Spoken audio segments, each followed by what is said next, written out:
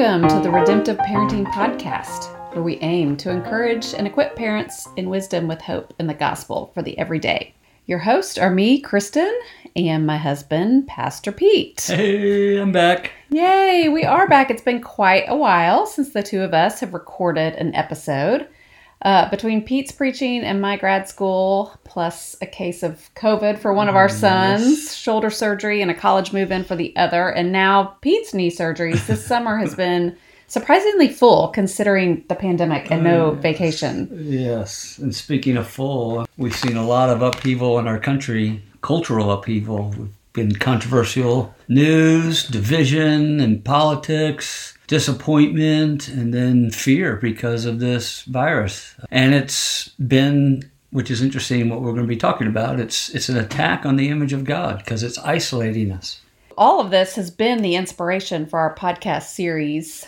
And through it all, we've noticed a common thread, and that is Christians not thinking, acting, and believing in accordance to the gospel. So to that end, we will use each of the episodes in this series that we have entitled Gospel Gaps to examine our beliefs and behaviors through the lens of God's Word. Now, the series will be a little different in that it is not strictly parenting, but how we as parents think, act, believe, how we live certainly impacts our parenting.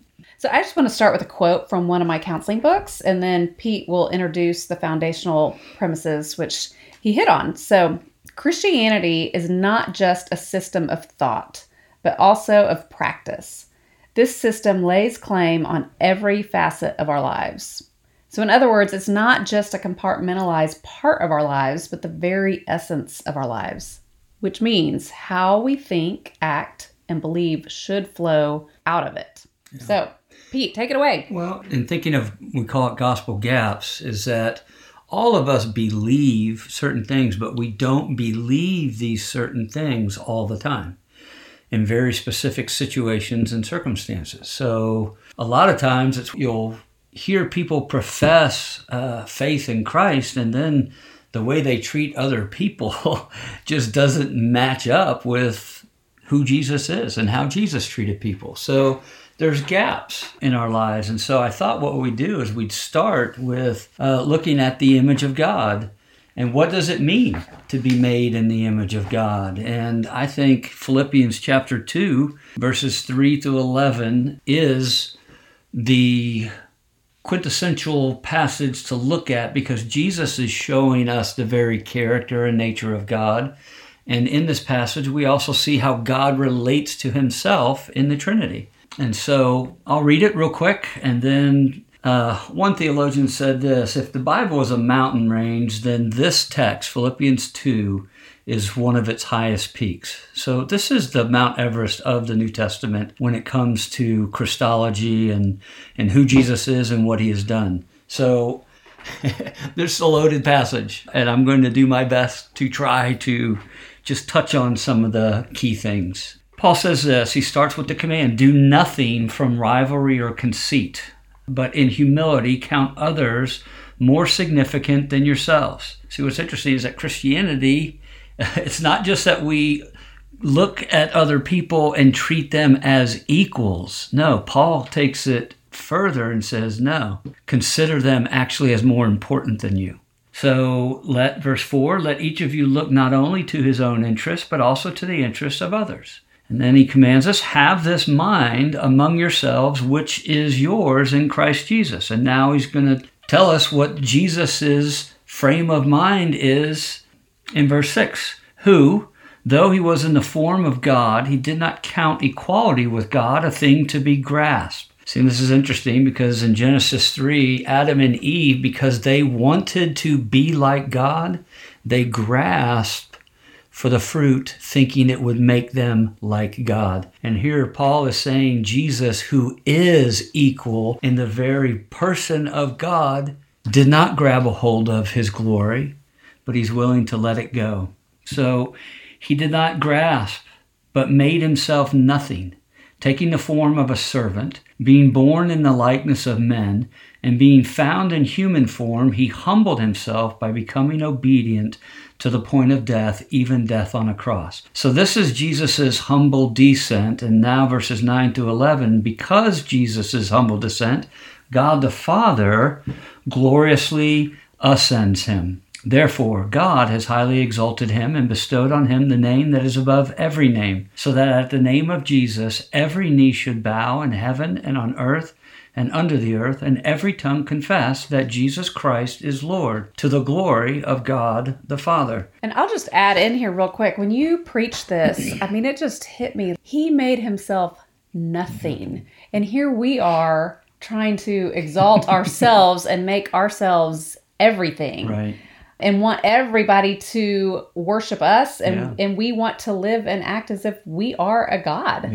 Yeah. The one who is God, the one who is the only one worthy of worship, is the one who gives up his glory as God to take on human form, but not just any human, but to become a slave, to serve others. So Paul starts off with the command, do nothing from selfish ambition. That is, do nothing that tries to make yourself big, where you try to make yourself big or bigger than other people, that you look down upon other people in order to elevate yourself. And that gets to motives, which we've talked about in our first series, that sin is not just outward behavior, but here, you really have to dig underneath it. What is it that we're doing? Why is it that we're posting that? Or why are we upset with that person? Is it because they didn't give us the recognition and treat us as the God that we want to be treated as? Right. And Paul calls it, he says it's empty, it's vain conceit. To try to make yourself big at the expense of others is vain conceit. It's worthless. It's empty. And the reason why is because it's self-focused. It's not others-focused. See, what's Jesus showing us? As God, here's what God is like. As God, he seeks to serve others for their good above himself. He's not seeking his own selfish gain and ambition. He's letting go of his glory as God to become human in order to serve us. And this is why Paul says, I want you to have the same lowly mindset that Jesus had. This is who Jesus is revealing God to be, which means if we think about the implications of being made in the image of God, God made us in his own image so that we would image him forth to others, that we would reflect him, that we would display him, that we would act in accordance to who he is and put him on display for others to see. This gives us insight into the nature of sin. It gives us insight into what does it mean to be made in the image of God. And it gives us insight into what is our purpose in life. What is God's purpose for us in creating us in his image? And so it touches on all of these things that we're going to unpack throughout the rest of this. But just as the foundation, who Jesus is revealing himself to be as God. Well, and if that is our overriding purpose, because we all have purpose in our roles and in our jobs. Different, we wear different hats. But if this is our overriding purpose, then how then do we flesh that out in every encounter? In our families, in our workplace, in our neighborhood. And that's what I feel like in culture right now, we're all living for ourselves. And so I just think, gosh, if Christians would just be Christians and live in accordance to how we are called, what a difference that would make. But instead, we're no different than the world. Right. We're all wanting to be served and bitter and mad and canceling people that don't treat us as God instead of looking for ways to enter in and serve. Let's just start with our family, serving our family, but then also the people around us that we have opportunities that we bump up against and we just pass on by because we're not thinking gospel-centered about our days, our encounters. Right. You just say this, husbands, wives, do you view and treat your spouse as if they're more important and more significant than you? Parents, do you treat your kids as if they are more significant and more important than you? Do you serve their interests above your own? Or are you living as a king, a mini king, demanding that everybody else revolve their life around you and serve you for your own interest. Again, Paul says it's selfish ambition. It's empty, vain, worthless conceit to live trying to make yourself big at the expense of treating others as if they're small. So that relates to all aspects of our life. It relates to all of our relationships and how we treat one another. Well, and I think so often, we can connect this to just right now what's going on with race, but not just race. I think socioeconomic groups. We just get into our bubbles and we automatically think because we're associated with a certain group or a certain neighborhood or a certain school or whatever it is. That we're better. And that's what's been really convicting for me to see that I do live and think as if I am better than others because I have whatever it is I'm a part of, Yeah. And so I catch myself looking down on others or judging others because they're different than me. Yeah. And I'm not just talking race. I would say primarily for me, it stems from socioeconomic. Mm-hmm. Yeah. And then how that fleshes out with our kids, because typically our kids associate with our friends' kids and people like us. And so are we exposing them to opportunities and other people that aren't like us? Yeah. Yep. Yeah. And we do that in the church, right? Oh, we judge people based on if their kids are decent or not, if they're behave well or not, and then, oh, you must be bad parents. So then again, we feel better about ourselves, we're elevating ourselves, and we're looking down and treating others as if they're lower than us. So again, we're trying to make ourselves big. And this is the thing, because what Philippians 2 tells us is that equality with God is not grasping for greatness. Jesus is showing us that his understanding of being equal with God is not grasping for greatness, but giving it up, letting it go for the good of others. So that you just think about our reputations, right? What do people think of me? Am I willing to let it go? Normally not, because we want to self-justify. Exactly. and that's exactly it. So this applies to all aspects. It applies to how we treat people. Just think of this. Okay, if you live in the city or whatever, and you're driving down the road and there's a street corner where the homeless hang out. Do you treat them with dignity as fellow image bearers, or do you dismiss them, neglect them, don't look at them, and treat them with dignity at all? And we all do this. And we do this with other people. And again, not just with the homeless, but we do it with people that we don't like, that we disagree with. And we treat them as less than human.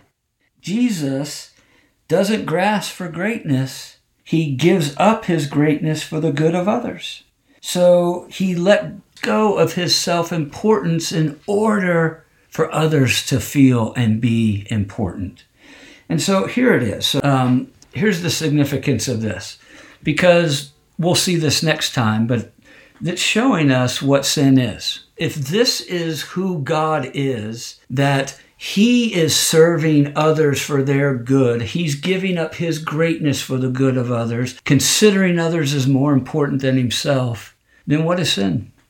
Sin is self-centeredness. Sin is selfishness. And so this is the most amazing thing about our passage, about our God. Jesus gave up his greatness for self-centered, selfish people who think they're more important than God. That's who he serves for their good. That's who he goes to the cross and dies for, to pay for their penalty, sin's penalty. And so when we begin to get that, now what God wants is to shape and mold us more into the image of his Son, so we would display and reflect him to others. Because that is truly humbling. To realize he gave up himself for me, and I'm so prideful and selfish. Exactly. So I guess just an exaltation or thought questions to take you away with is just, do you have the mindset of Jesus? Are you displaying and reflecting the image of God in all your relationships and in all your life circumstances? And maybe that's a table conversation. Yeah. You have dinner with your kids. Like, how did you reflect Jesus today? Or how did you not reflect Jesus today? Or how did you see someone else reflecting the image of Jesus today or not? And help give them that category for viewing themselves and others and thinking about us as image bearers. Yeah. Excellent. So, okay, we'll be back with another one related to this. These will all kind of connect together. But thank you for rejoining us at the Redemptive Parenting Podcast. I hope that you'll listen to all of them. I hope that you'll tell a friend. And, of course, we would love your review on Apple Podcast. So until next time. Toodaloo. Grace and peace.